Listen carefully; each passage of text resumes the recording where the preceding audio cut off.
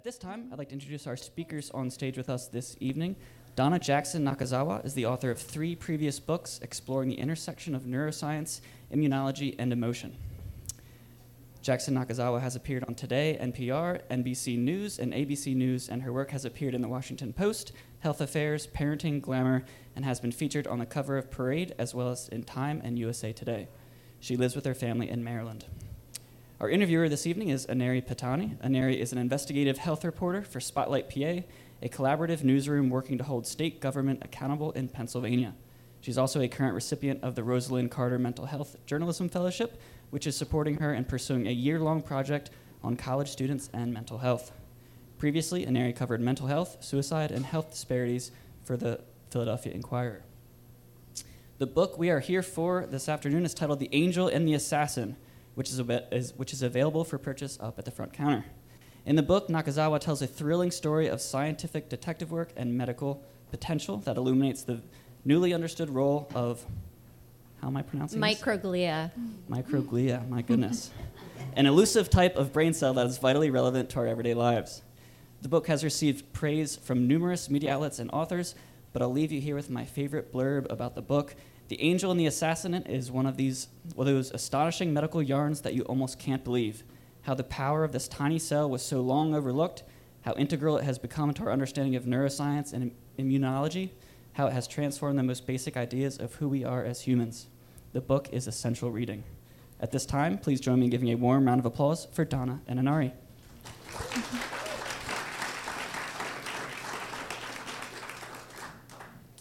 Well, thank you all for coming out, and thank you, Donna, for being here for the chat. Thank you. So I have to say, in reading this book, I found it really fascinating. As someone who is often reporting on mental illness, I think every time I'm speaking with people who have experienced themselves, number one question I get is why? Why did this happen? Why are my doctors treating the symptoms and not the cause? Why do we know so little about this? And I think reading your book was one of the first times where I felt like there was a really deep dive in trying to answer that question. So for anyone who hasn't read it, I won't spoil it all, but as Alex was saying, the book is about microglia, which are a cell in the brain, and it's somewhat like a white blood cell in that when white blood cells become overactive, you can develop autoimmune disorders like lupus or arthritis or MS. Same way if microglia become overactive, you can develop psychiatric disorders, and there's a connection between your physical immune system and the immune system in your brain. Well done. But I just want to have a little bit of basis as we're talking about this. But one of the things that kind of struck me throughout the book is answering that question of why and really diving into this wasn't just a professional curiosity for you, it's also personal. So I wonder if you could tell us a little bit about how your personal experience shaped your reporting, the way you interacted with the patients who are in your book, and maybe if the reporting process has changed your outlook on your own health. Sure, great question. So thank you for having us, by the way. Cool place. I started this journey looking at microglia without kind of realizing I was doing it. I was recovering from a second bout of Guillain-Barré syndrome, which is, you could just say it's a lot like MS. It's a disorder in which it leads to full paralysis. And that recovery was a good 2-year period. And as I was getting better, not great, but better, I noticed a lot of cognitive changes. So this is around 2008. I would be trying to tie my daughter's shoes, and I'd be thinking, wait, I'm going back to bunny loops here. Like, how do we do this? Kitchen table math with my kids at the kitchen table, 7 and 8, my brain would stutter a little bit. I remember at one point reading Harry Potter to my son, and that scene where the Dementors, those sky, drifting ghouls come and they just steal a person's happy state and their ability to think, and it's just gone, and they replace it with kind of this dead dread. And I thought, wow, I'm like the Dementors. Like, this is not my brain. These are not my legs. These are not my hands. This is not my brain. And I went to my team at Hopkins, who are state-of-the-art, life-saving, saved my life. And at that time, it was categorically believed that the brain and the body function completely separately. Lots of reasons for that. We can thank early anatomists. We can thank early philosophers for that, and we can talk about that if you want to. And the thinking was that if you had an autoimmune disease and you were suffering any kind of cognitive or depression or anxiety, that it was related to the fact that it's stressful, right? It's hard. It's hard to be paralyzed. It's hard to have an autoimmune disease. But also right around that time, and I thank her in the book, I have some amazing friends who are scientists. And one of them at the University of Maryland, Peg McCarthy, a good friend, and I were talking, and she started telling me about this little cell and that it was going to cause textbooks to be rewritten, that it was changing everything we had ever thought we knew about the brain function, psychiatric disease, Alzheimer's, and the way in which our body's immune response is connected to our brain's response. Around the same time, epidemiologically, a large number of studies came out showing that individuals with different autoimmune diseases, from MS to rheumatoid arthritis to lupus to Crohn's disease, people with gum disease, individuals who'd had bacterial infections, were all more likely to develop cognitive changes and mood disorders in the brain. So I just set out to look at the research. When I did, I saw no one was talking about it, and I really set out to tell a scientific detective story coming from my own frustration and maybe compassion for other people suffering as I was suffering.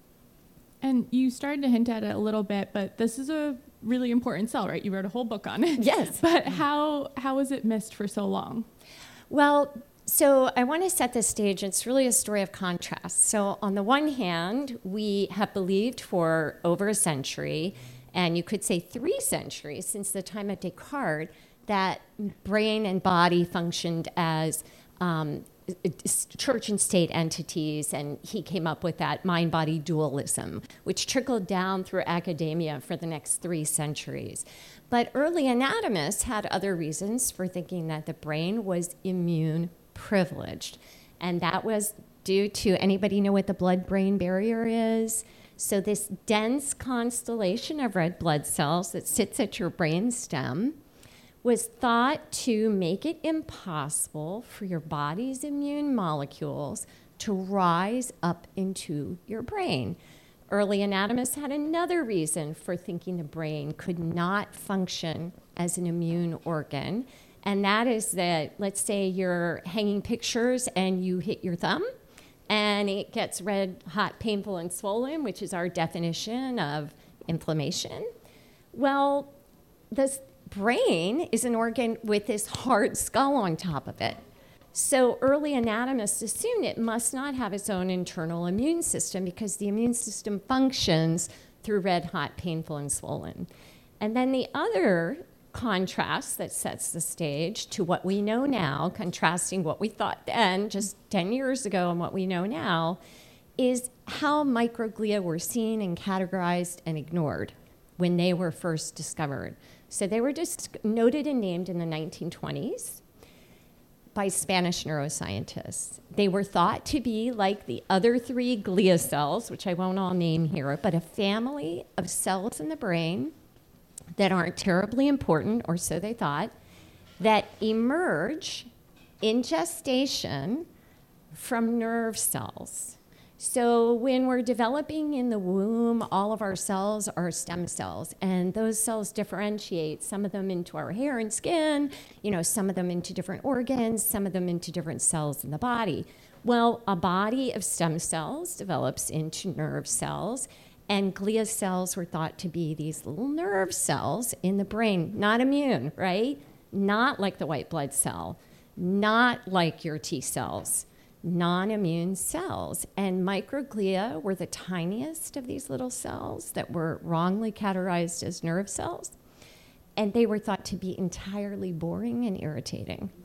So boring, they just took dead neurons and carted them away, or cater to the needs of neurons in the brain. And neurons, let's face it, are the flashy darlings of the research world, right? So microglia catered to them the way that an entourage caters to a movie star. You need a little sip, okay, you're tired, let's take you away, end of story. And microglia were also very irritating because they ruined researchers' experiments. They had this creepy way of getting into the petri dish when you didn't think they were there. And so they were misnamed, miscategorized, because they were called glia, and they're really immune cells, ignored, cursed, and thought to be boring. And in an organ that's non-immune. That's how we missed it. Jeez, a lot of barriers there. Yeah, right. So one of the things in the book, most of the patients, or all of the main patients that you speak of, are women. Yes. And there's a special section on teenage girls and anxiety as well. Mm-hmm. And of course, you touch on the effects with microglia for men and boys too, but yes, definitely the idea that women are at the center of this book comes across. I'm wondering. Oh, you noticed. I'm wondering why that was important to you. Really important to me. So having been a reporter for a really long time now, I have reported on a lot of women in science, a lot of women writers, a lot of women in medicine. And as women have been coming up in all of these different fields, it's been interesting in that at the same time, one of the things women have been fighting against is inclusion of women in all of these different medical studies, right? So friends of mine have written books about it. Maya Dusenberry, if you know Maya, wrote a whole book about this. So we're very conscious of this as female reporters, like women aren't in the studies that we're reporting on. And I'm also very conscious because I write at the intersection of neuroscience and immunology and human emotion that most of the immune-mediated disorders on this planet strike women at 2 to 9 times the rate of men. Now, there's a whole story to that. And in fact, the next book, I'm going to be talking more about that.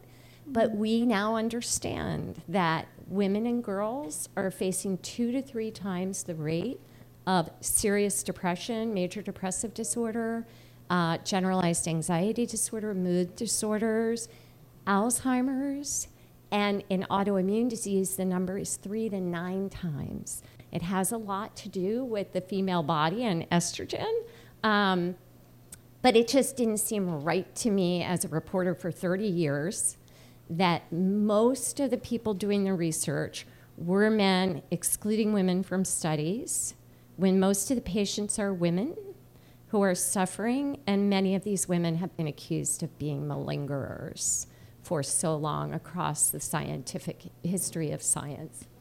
That's why. And just to add a coda to that, the women at the forefront of this research on microglia, the top researchers in the world are all women. And I think, and I have a theory, that when women have to break things to make things and do it in their own way and ask questions that are outside of the accepted science, they become less afraid to take it in the direction that they might have a hunch in pursuing, and we can talk about that. But the female researchers who took this research all the way had to break rules and ask questions that no one else was asking in the history of neuroscience. And I find that kind of amazing. And this is not, I report on male scientists all the time, all my career, but I wanted to shine a light on the women who are leading this field and the patients who stand to benefit from the research. So thank you for noticing, and I hope no one is offended by that. Can you give us, I know you said the next book is on this, but can you give us a little preview of why women are more affected by these things? Yeah, so it has to do with the fact that, nature, I always think as a science writer that nature is smart, but not that smart, like really smart. We're being protected from all kinds of onslaughts just as we sit here.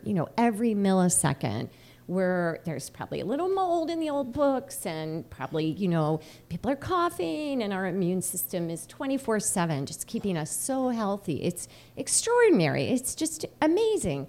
But at the same time, our immune system can become very stupid over time. And with the onset of estrogen in puberty, the shifts in estrogen after childbirth, and the shifts in estrogen in menopause and postmenopause, estrogen works hand in hand with our stress response, how we respond to the world around us, and our immune system driving hard.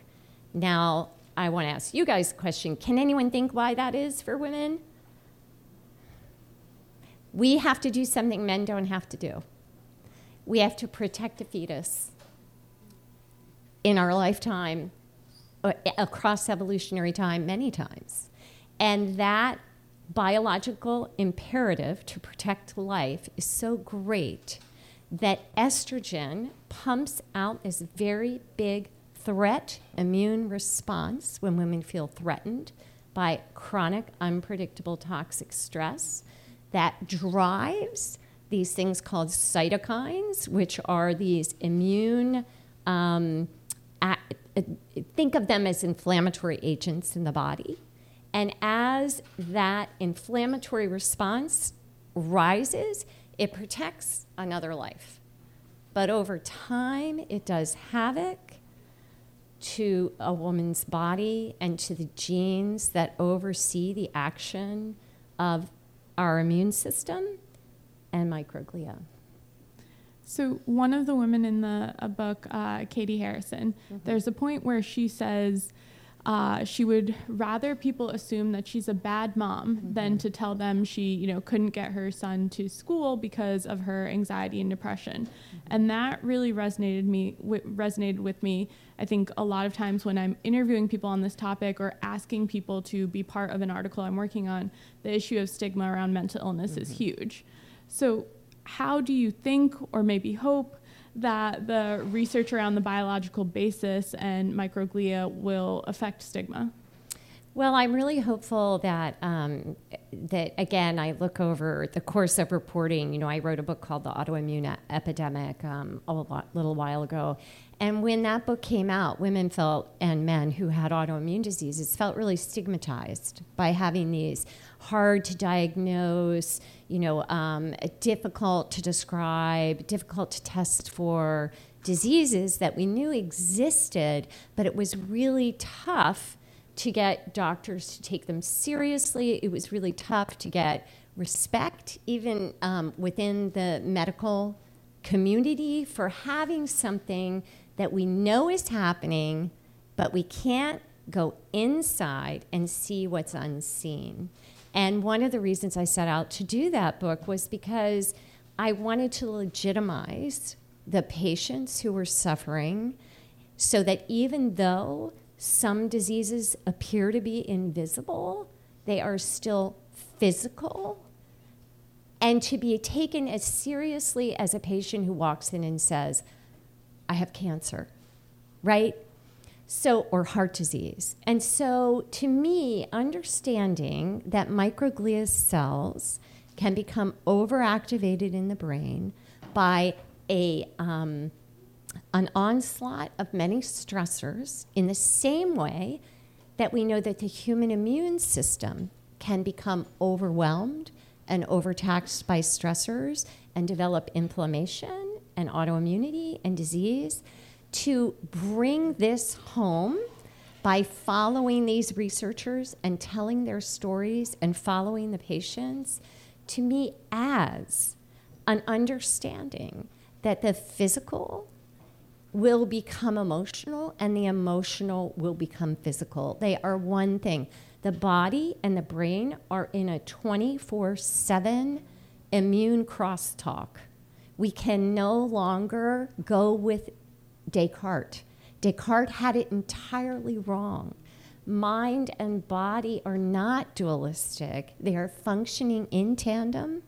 The brain is responding with its own immune response 24/7 to every little micro message that it gets from the world around us. It is our seventh sense, and if we continue to treat it as this black box mystery where we don't know what the heck is happening and we just throw things at it and hope it gets better, then we will never, ever make any progress in terms of stigma and in terms of treatment. Patients who walk in for help with mental health disorders are getting the same treatments they got 30 years ago, all based on the idea that the brain is not an immune organ, is not affected by our immune system, and that everything comes down to chemicals. And guess what expresses the different chemicals in the brain? Microglia.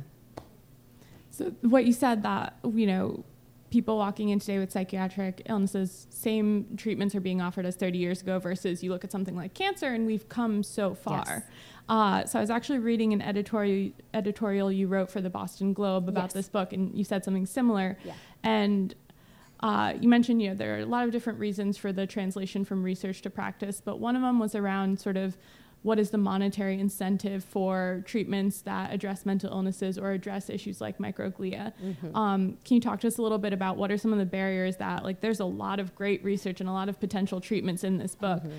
What keeps it from making it accessible to everyone who needs it? Right. So, well, first of all, good clinical data, we can't ever, we don't ever want to jump ahead of good clinical data. But what pays for good clinical data? Right? So how does good clinical data get done? Well, obviously, big pharma has all kinds of incentives to pay for good clinical data, and often legitimately, run studies over and over. We have so many studies showing that Zoloft and SSRIs have about a 33 to 36% efficacy rate, right?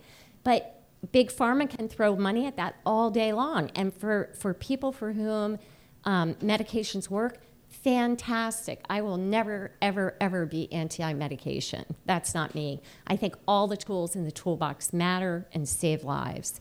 But let's look at something like transcranial magnetic stimulation. Well, those researchers, they have to go and they have to raise funding to do that research, right? There's no big pharma incentive there. Let's look at things like neurofeedback, which is getting a new look because of microglia. It's been considered woo-woo for a really long time, but now that we understand the role of microglia in the brain, people are taking a new look. Well, those researchers have to go out and get their own funding. There is no payoff for anybody at the end of the day for most of the treatments that I cover in the book. There's a lot of work going on regarding fasting mimicking diets seem to be rebooting microglia. No one's going to make a dime off of this, and that's good for patients because there are a lot of things that we have a lot of agency to do in terms of looking for recovery.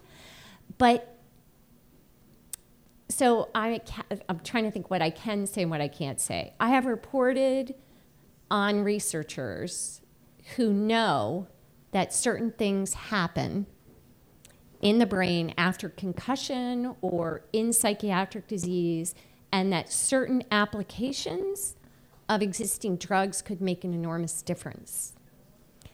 But they cannot get funded by big pharma. So that's why part of the reason in writing the book, I really wanted to help the patient see that there are all these tools in the toolbox in addition to medications that, I guess the best way to say it is we're our own driver. We're our own driver. A lot of things aren't going to be told to you in a clinic because there is not that same relationship between medicine and medications. I hope I'm answering that. Yeah, and let's take it a little step further. I mean, you often say you write about science to make it accessible for people. Yeah. So I guess what is the hope if I am someone struggling with a mental illness or struggling with an autoimmune disorder, that I read this book and then I'm empowered to do what? Right. So I think that you are empowered to do things on a micro level, no joke, sorry, and on a macro level. So on a micro level, there are certainly many different things that I talk about in the book that one can pursue. Some are ready for prime time. Some are really just in development. And I make that really clear in the book. There are some things coming, like MIT is working on gamma light flicker therapy, which seems to be re-instructing microglia to behave very differently.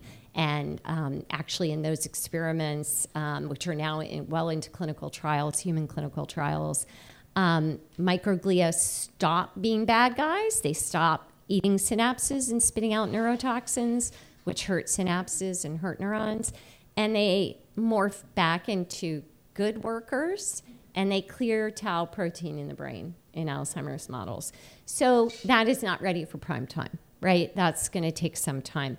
There are lots of things that are ready for prime time that are happening right now, and a patient has agency to ask their healthcare provider, their psychiatrist, and work closely with a provider so that they know what they're doing is safe and appropriate for them.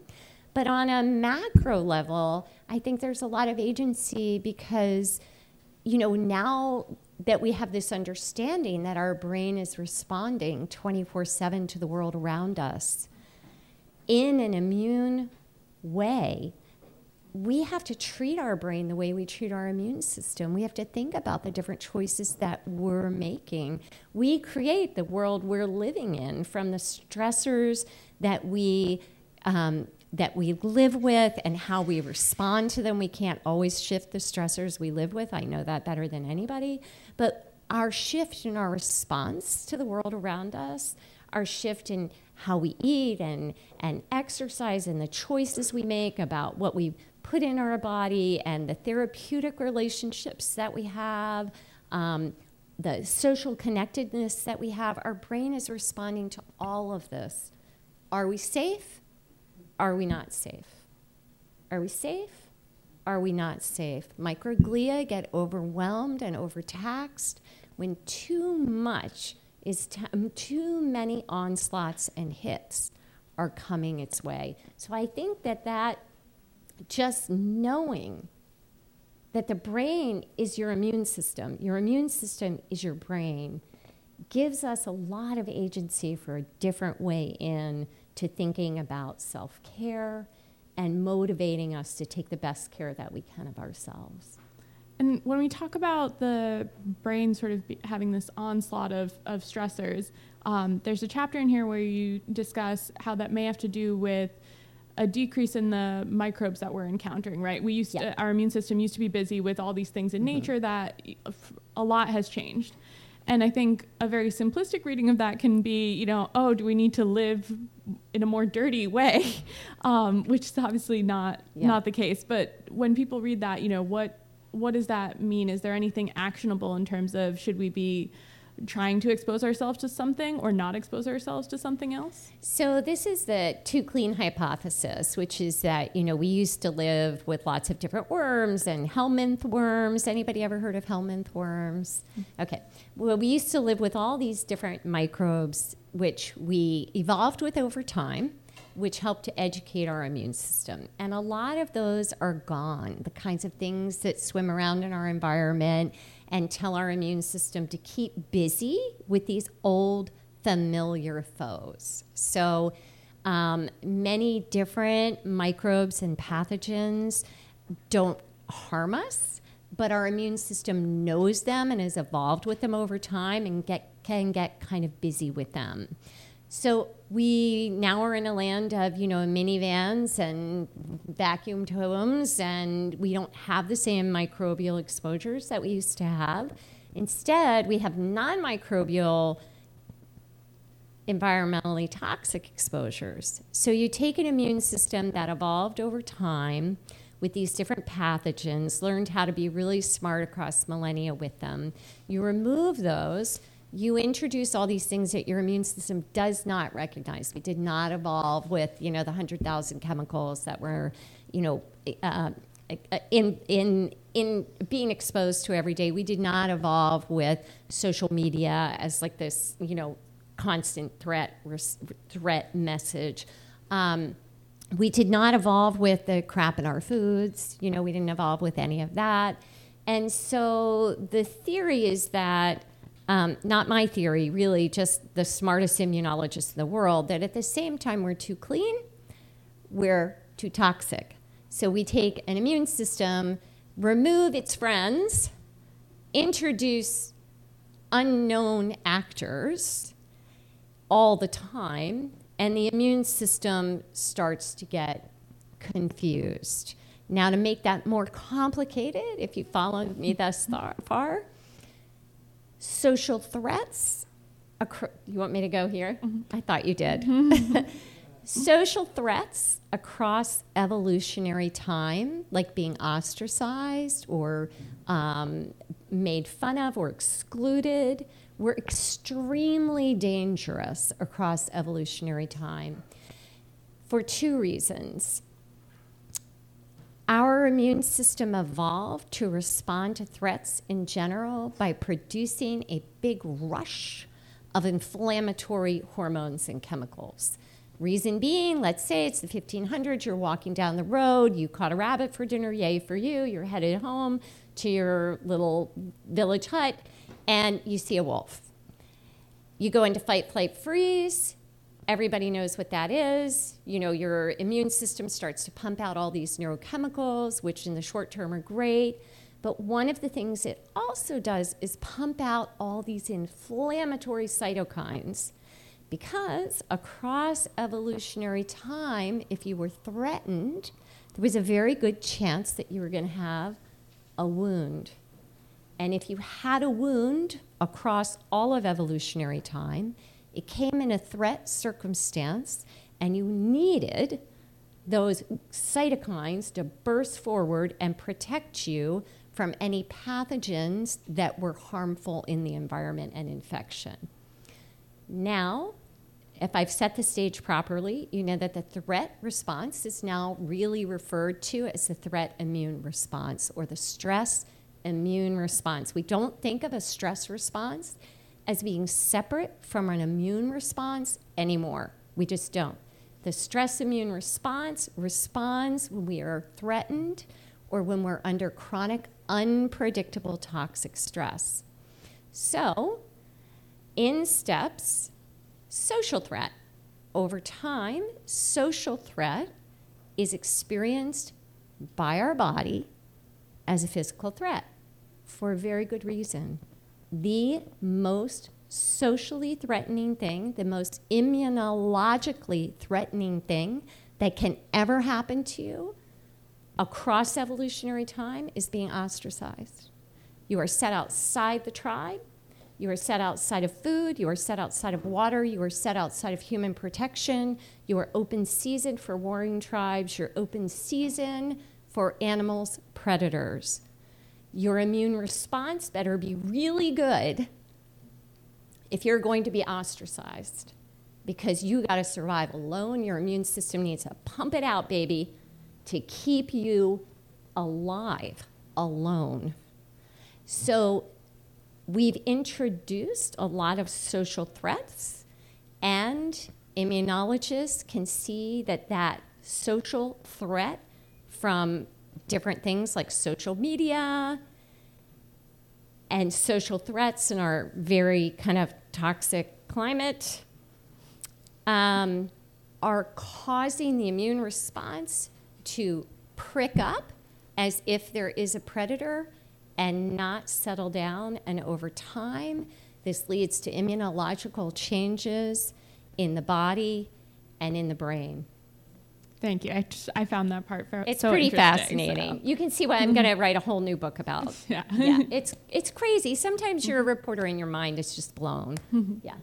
So we're going to turn it over to Q&A in a little bit. So I'm going to use the last question, a little bit selfishly, to ask you. There are a lot of autoimmune diseases, a lot of mental illnesses mentioned in this book. But one thing that doesn't come up is addiction and substance use, which is also, the way we talk about the growing anxiety and depression in our country. There are also, addiction epidemic. Yes. I'm wondering what, if anything, we know about the role microglia play in addiction. So as a reporter, you can only go where you know, right? And we don't know. But because we know that microglia, when they are overstimulated, they over prune synapses. Can see that in the lab. We also know that in individuals with depression, OCD, mood disorders, anxiety, addiction, that very specific connections in the brain, in what we now call the connectome of the brain, are impaired. They're not connecting, they're not firing and wiring together. So we can see on brain scans that this is true in specific patterns, and this research is just really accelerating at a very rapid pace. We know this is true in addiction as well, in the threat reward centers of the brain. So we can hypothesize that microglia are involved, but that hasn't been shown in the way it's been shown in Alzheimer's, for instance. And so I won't go where I don't know, right? I can say that I can just imagine we're going there, but we haven't gone there yet. This is all so new in the history of neuroscience. This new understanding that the brain is an immune organ and that microglia rule the brain and are the governors of how we feel is not even a millisecond in the history of science. All right. Well, thank you so much. Thank you. Now I'm sure people have questions, so we'll let you take over my job. If you have a question, feel free to raise your hand. Yep. There is a camp that rejects the materialist understanding of the brain. And it seems like, if I am appreciating your position correctly, that you have made a substantial case, an even more profound substantial case for the materialist brain. So where do you sit in the materialist versus non-materialist camps?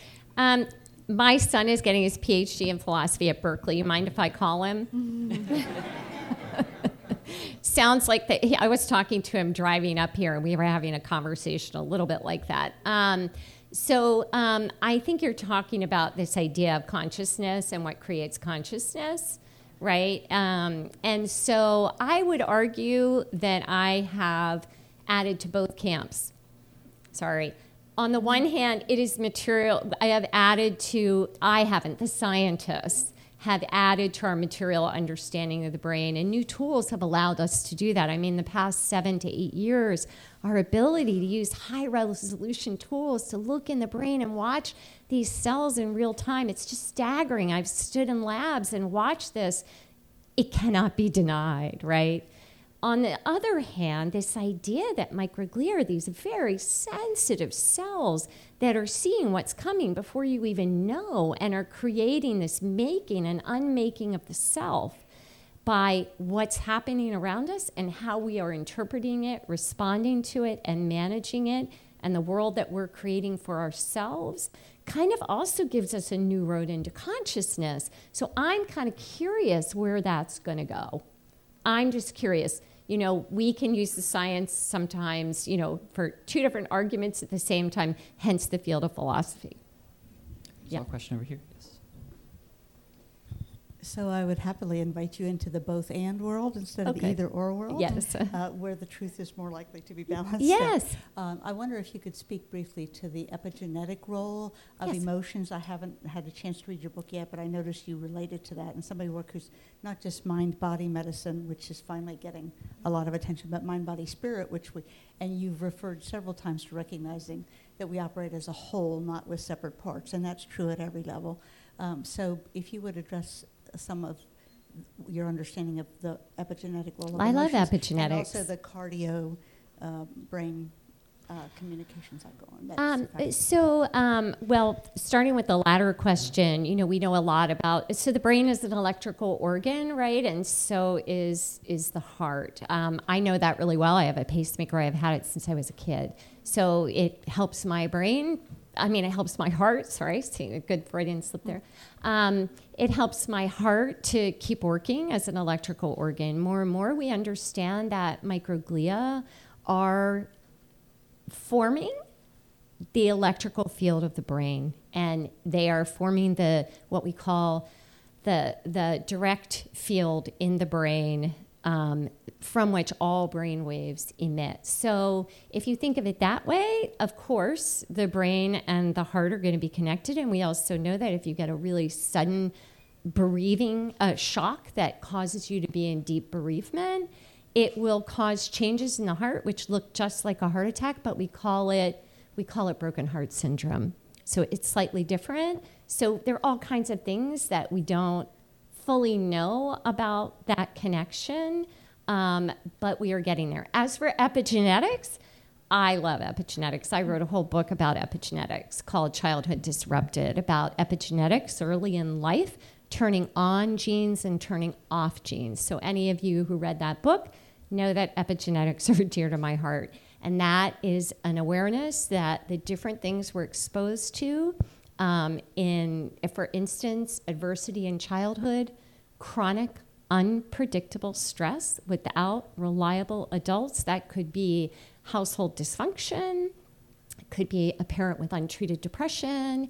It could be a parent with a substance abuse. It could be living with community violence, poverty, racism. There are now 17 different categories of adverse childhood experiences. There might be slightly more. Barbara, you might also know a little bit, but and all of these exposures over time begin to change the genes that turn on and turn off the stress response. So genes are kind of like flowers. They're supposed to bloom and flower as we come of age. Think of epigenetics really simply. When genes change negatively through epigenetics, through being exposed to certain things in the environment, certain petals don't flower. They don't open, right? So the genes that should turn on the stress response, what we think of as the sympathetic nervous system, fight, flight, freeze, turn it off, go back into homeostasis, what we think of as the parasympathetic nervous system, or rest, digest, and relaxation. We can see in kids who've had maltreatment or adverse childhood experiences without intervention that the genes that turn that stress response on and turn it off get stuck in the on position in that high inflammatory state that I talked so long I burned up my and we can see those changes to the genes that oversee the stress response on all 23 chromosomes. That's research out of Yale. So epigenetics really matter, but they matter throughout the lifespan, right? So the brain is, now we don't think of it so much as just neurons. We think of the brain in these neuronal microglial units. I know, it's like very techy. But these units, these neurons and microglia are dancing together through life, through our life.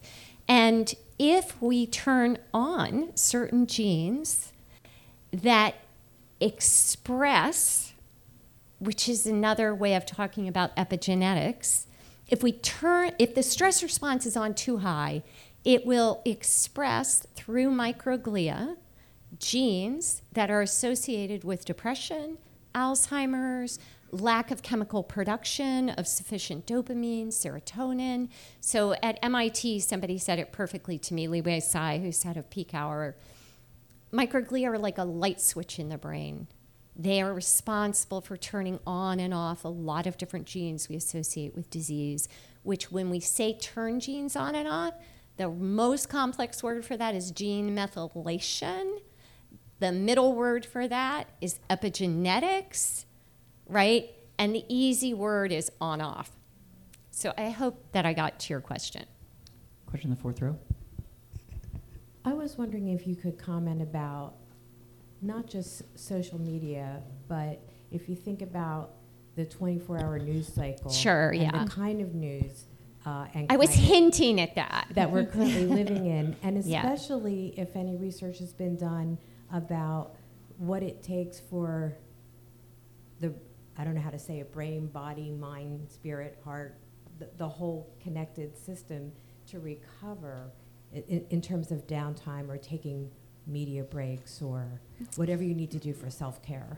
I'm a little concerned as a journalist to hear what this means about my lifestyle. Yeah, right. You and me both, right? Yeah, right. We can't turn the news off.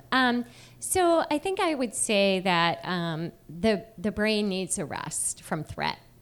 And I think we're all smart enough to know what that means, right? Had somebody sat there and said, you need 20 hours off and 4 hours on, or, that work hasn't really been done. What we do know is that the more time people spend on social media, the more that's correlated with, we don't know if it's causal, to depression and anxiety.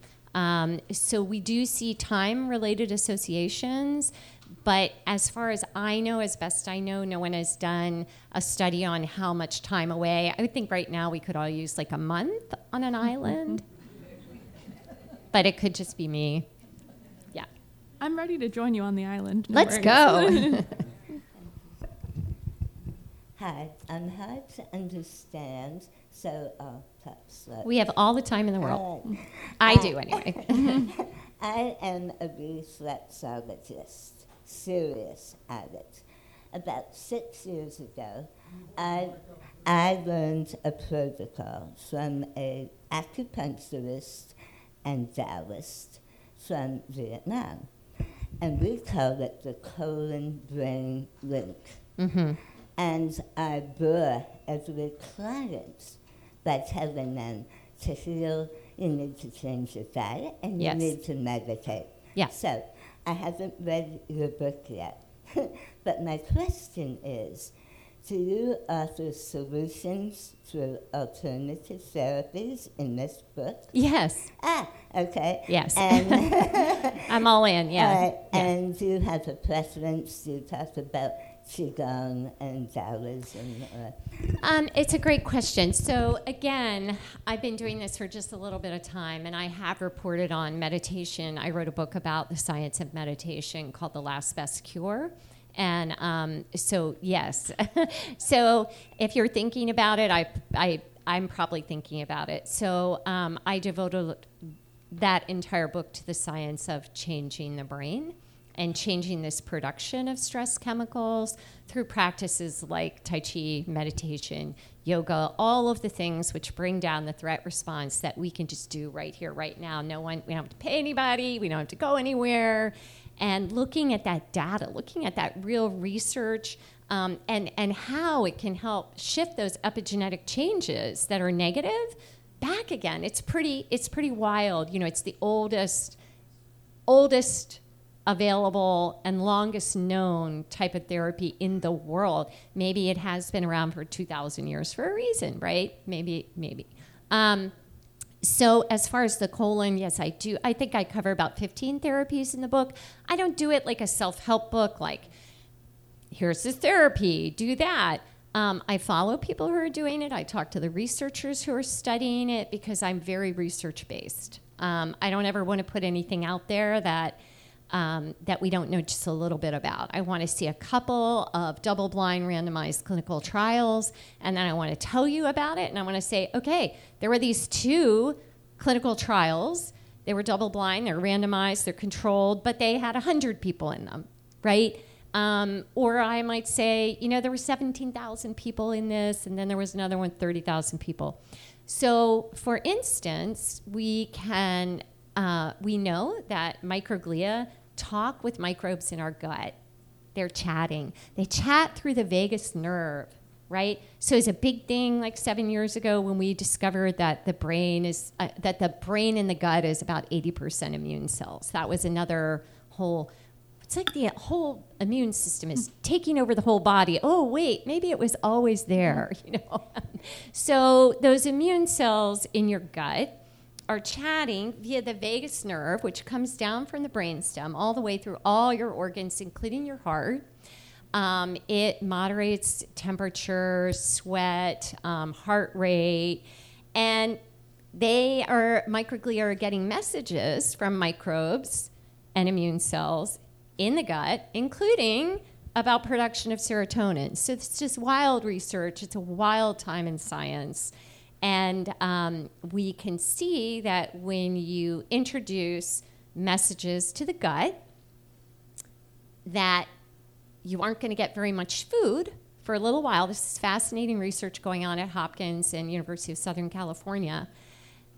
It tells the body that in order to be safe, you have to shrink down and get rid of some of your toxic cells. And in the brain, this causes some of the toxic microglia to shrink up and die away, and good microglia to get busier. So this is very early, very limited clinical trials. So I am in no way telling you guys run out there and try a fasting mimicking diet or what, you know, the different diets. You don't eat for 14 hours and then you eat for like a 8-hour window. I just give you the science. I tell you what we know and we don't know, and I ask you to go to your doctor, because if we're talking about diet here, we have a real epidemic of terrible diets in this country, of girls dieting, of anorexia. So I'm not ever going to sit here and say fasting is a way to improve your brain. I'm going to say ask your doctor. Are there limitations for people with autoimmune disease? Can cause fainting and some other disorders.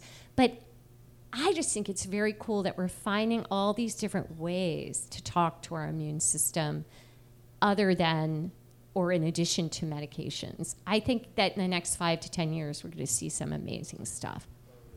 Donna, we have a question up on the balcony. If you go up and to your right, over here. Hi. Hi. You were kind of getting to the answer to my question, and it was with regards to number one, the diagnosis. You say go to your medical doctor or go to your doctor. Doesn't sound this is something like my primary care physician would know about. Great question. So what's the testing for this? Great and question. Then secondly, because it seems to be so related to other autoimmune deficiencies, is it misdiagnosed quite often? I mean, this one cell in a million, is it easy to detect? It sounds like it's not.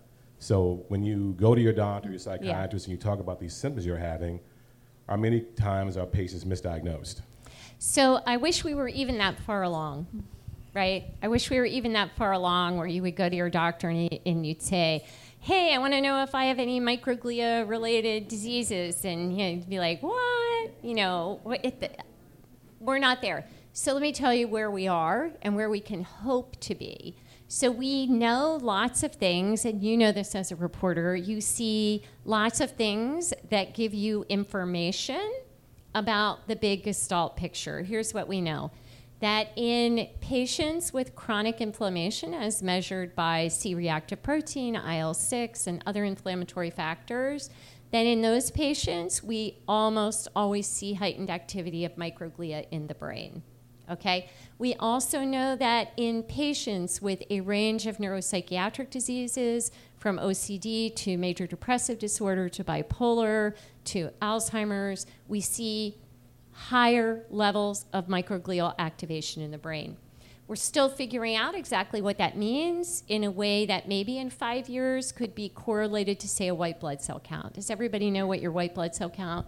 It tells your doctor, like, what's going on with your immune system? Is it really pumping out a lot, which could be good if you have an infection? Or is it underactive? Or is it kind of just right? We also know from work going on at Shock Trauma in Maryland, a researcher there who specializes in concussion, he found that when microglia are overactive, they create factors that descend into the bloodstream. And he's been able to test them, and his hope is, if he can get the funding to do it, is to use those levels of microglial factorial activity to determine whether a concussion was mild, moderate, or severe, because we don't always know. And over time, if we can use some of these tests that are now in development, we can not only help judge, well, is there too much neural pruning going on there in this individual? Is there too much toxicity in the brain, what we call neuroinflammation? But we'll be able to do something else that's super important. We'll be able to tell if treatments are working, right? Because if you see that somebody's white blood cell count in the body is way too high, or cholesterol is way too high, and you tell them to do 5 things, one at a time, you're going to be able to see by retesting if they're working. So at Broad Institute, which is a consortium of research institutes at MIT and Harvard and Boston Children's, they are working to look at microglia as they shift from their angelic state in the brain, where they're good doctors, into being Pac-Man-like assassins and eating synapses and spitting out neurotoxins. They are tagging them, okay, angel, angel, angel, thinking about being bad, kind of not sure what you're doing, starting to be a little toxic, rogue bad agent. And as those little, think of them like barcodes at the grocery store when you're checking out, the barcode can tell the person who's checking you out like what you're buying, and it tells the expiration date. These little barcodes on microglia, which are read by looking at different aspects of them that I won't go into because it'd take me 3 chalkboards, but to look at that and know, oh, okay, these are shifting into a negative state will be very, very helpful with diagnostics, but again, with treatment. So right now, the brain is a black box. We put drugs in it, and we hope they're working, but different drugs, different pharmaceuticals and different antidepressants work for different people. We don't always know why, right? We don't know why. We think that antidepressants, when they work in about 33% of people, they work because they are allowing for neurogenesis. It takes 2 to 3 weeks for them to kick in. That is how long it takes for neurons to start making synaptic firing again. And that can only happen if microglia stop eating them. So it's really just the beginning of this time of exploration. And you definitely, I'm sorry, cannot go into your doctor and say, hey man, how my microglia doing? I mean, you could if you want her to pass out. You touched upon this a little bit, but there's been an incredible amount of research recently about the gut microbiome Sure. and the connection between the brain and the microbiome. Has there been any real correlations recently in terms of how that affects the microglia and what we can do to look at the various microbiomes that exist? Well, I mean, the best research that we have on that is coming out of these fasting mimicking diet experiments at USC and at Hopkins. And what they are finding is that they are able to influence. So think about it also if you're doing intermittent fasting and you're following one of these programs. When you are eating for those 8 hours, you're eating like all vegetables, really healthy food. You're not like going and eating Big Macs for that period of time. Most of these different fasting mimicking diets or intermittent fasting that you would do with a doctor, they're including really healthy food. And so you could infer from that this cleaning out of the gut is sending good messages to microglia. We think we know that. We also know that in 2015, and I write a whole chapter about Yoni Kipnis in the book at UVA, when I set the stage for the contrast between what we thought we knew and what we know now, I should have added that we did not think that any lymphatic vessels, which are the vessels that ferry our immune cells through our body, our white blood cells, so that they can do the good work that they do. Like if you fall down and you skin your knee, your lymphatic vessels carry your white blood cells and your T cells to the site of injury so that there can be some good inflammation and also fight off any pathogens. So we did not think that lymphatic vessels carrying our immune cells came above the neck. And Yoni Kipnis in 2015 found that they rise all the way to the brain. So our immune cells really don't have to, our immune molecules don't have to go up through the blood-brain barrier. First of all, they're talking with immune cells in the brain we didn't know existed, microglia, through the gut, through the vagal system, through our body's white blood cells. They're cousins in the body. And those white blood cells and T cells are rushing right to the brain to shout messages at microglia. So it's an entirely new way of looking at how every organ in the body, including the gut and digestive tract, is connected to this organ. Second row to the right. Hello. Hi. So with all this burst of information coming out with medical marijuana and CBD and the THCs and the terpenes and things, so in the studies with the microglia now, are they doing studies with looking at CBD oils and THC and well, medical plenty marijuana? of neuroscientists are looking at CBD and marijuana. I do not know of anyone who's looking at microglia specifically, and I feel like I would know if someone was. And of course, we have to be careful because marijuana is also associated in the literature with schizophrenia. So in CBD oil, I know CBD and marijuana are different. But the neuroscientist that I do know who's the big researcher in this area, I know the rush and the desire for this to be something that's really helpful with anxiety and chronic pain. And I think that there is a lot there, but there are also some cautions for certain genetic subsets. And we have to take those really seriously too. I do not know if anyone is looking specifically at microglia. I feel like I would know, but something could have happened in the last month or so I can't 100% answer. But I do think the literature on medical marijuana is one thing. The literature on marijuana, which is not necessarily what kids are exposed to. They're not exposed to medical marijuana. They're exposed to marijuana. And the development of schizophrenia is of real concern. So it's a mixed picture. Like science is like that. It's really complicated. Yes.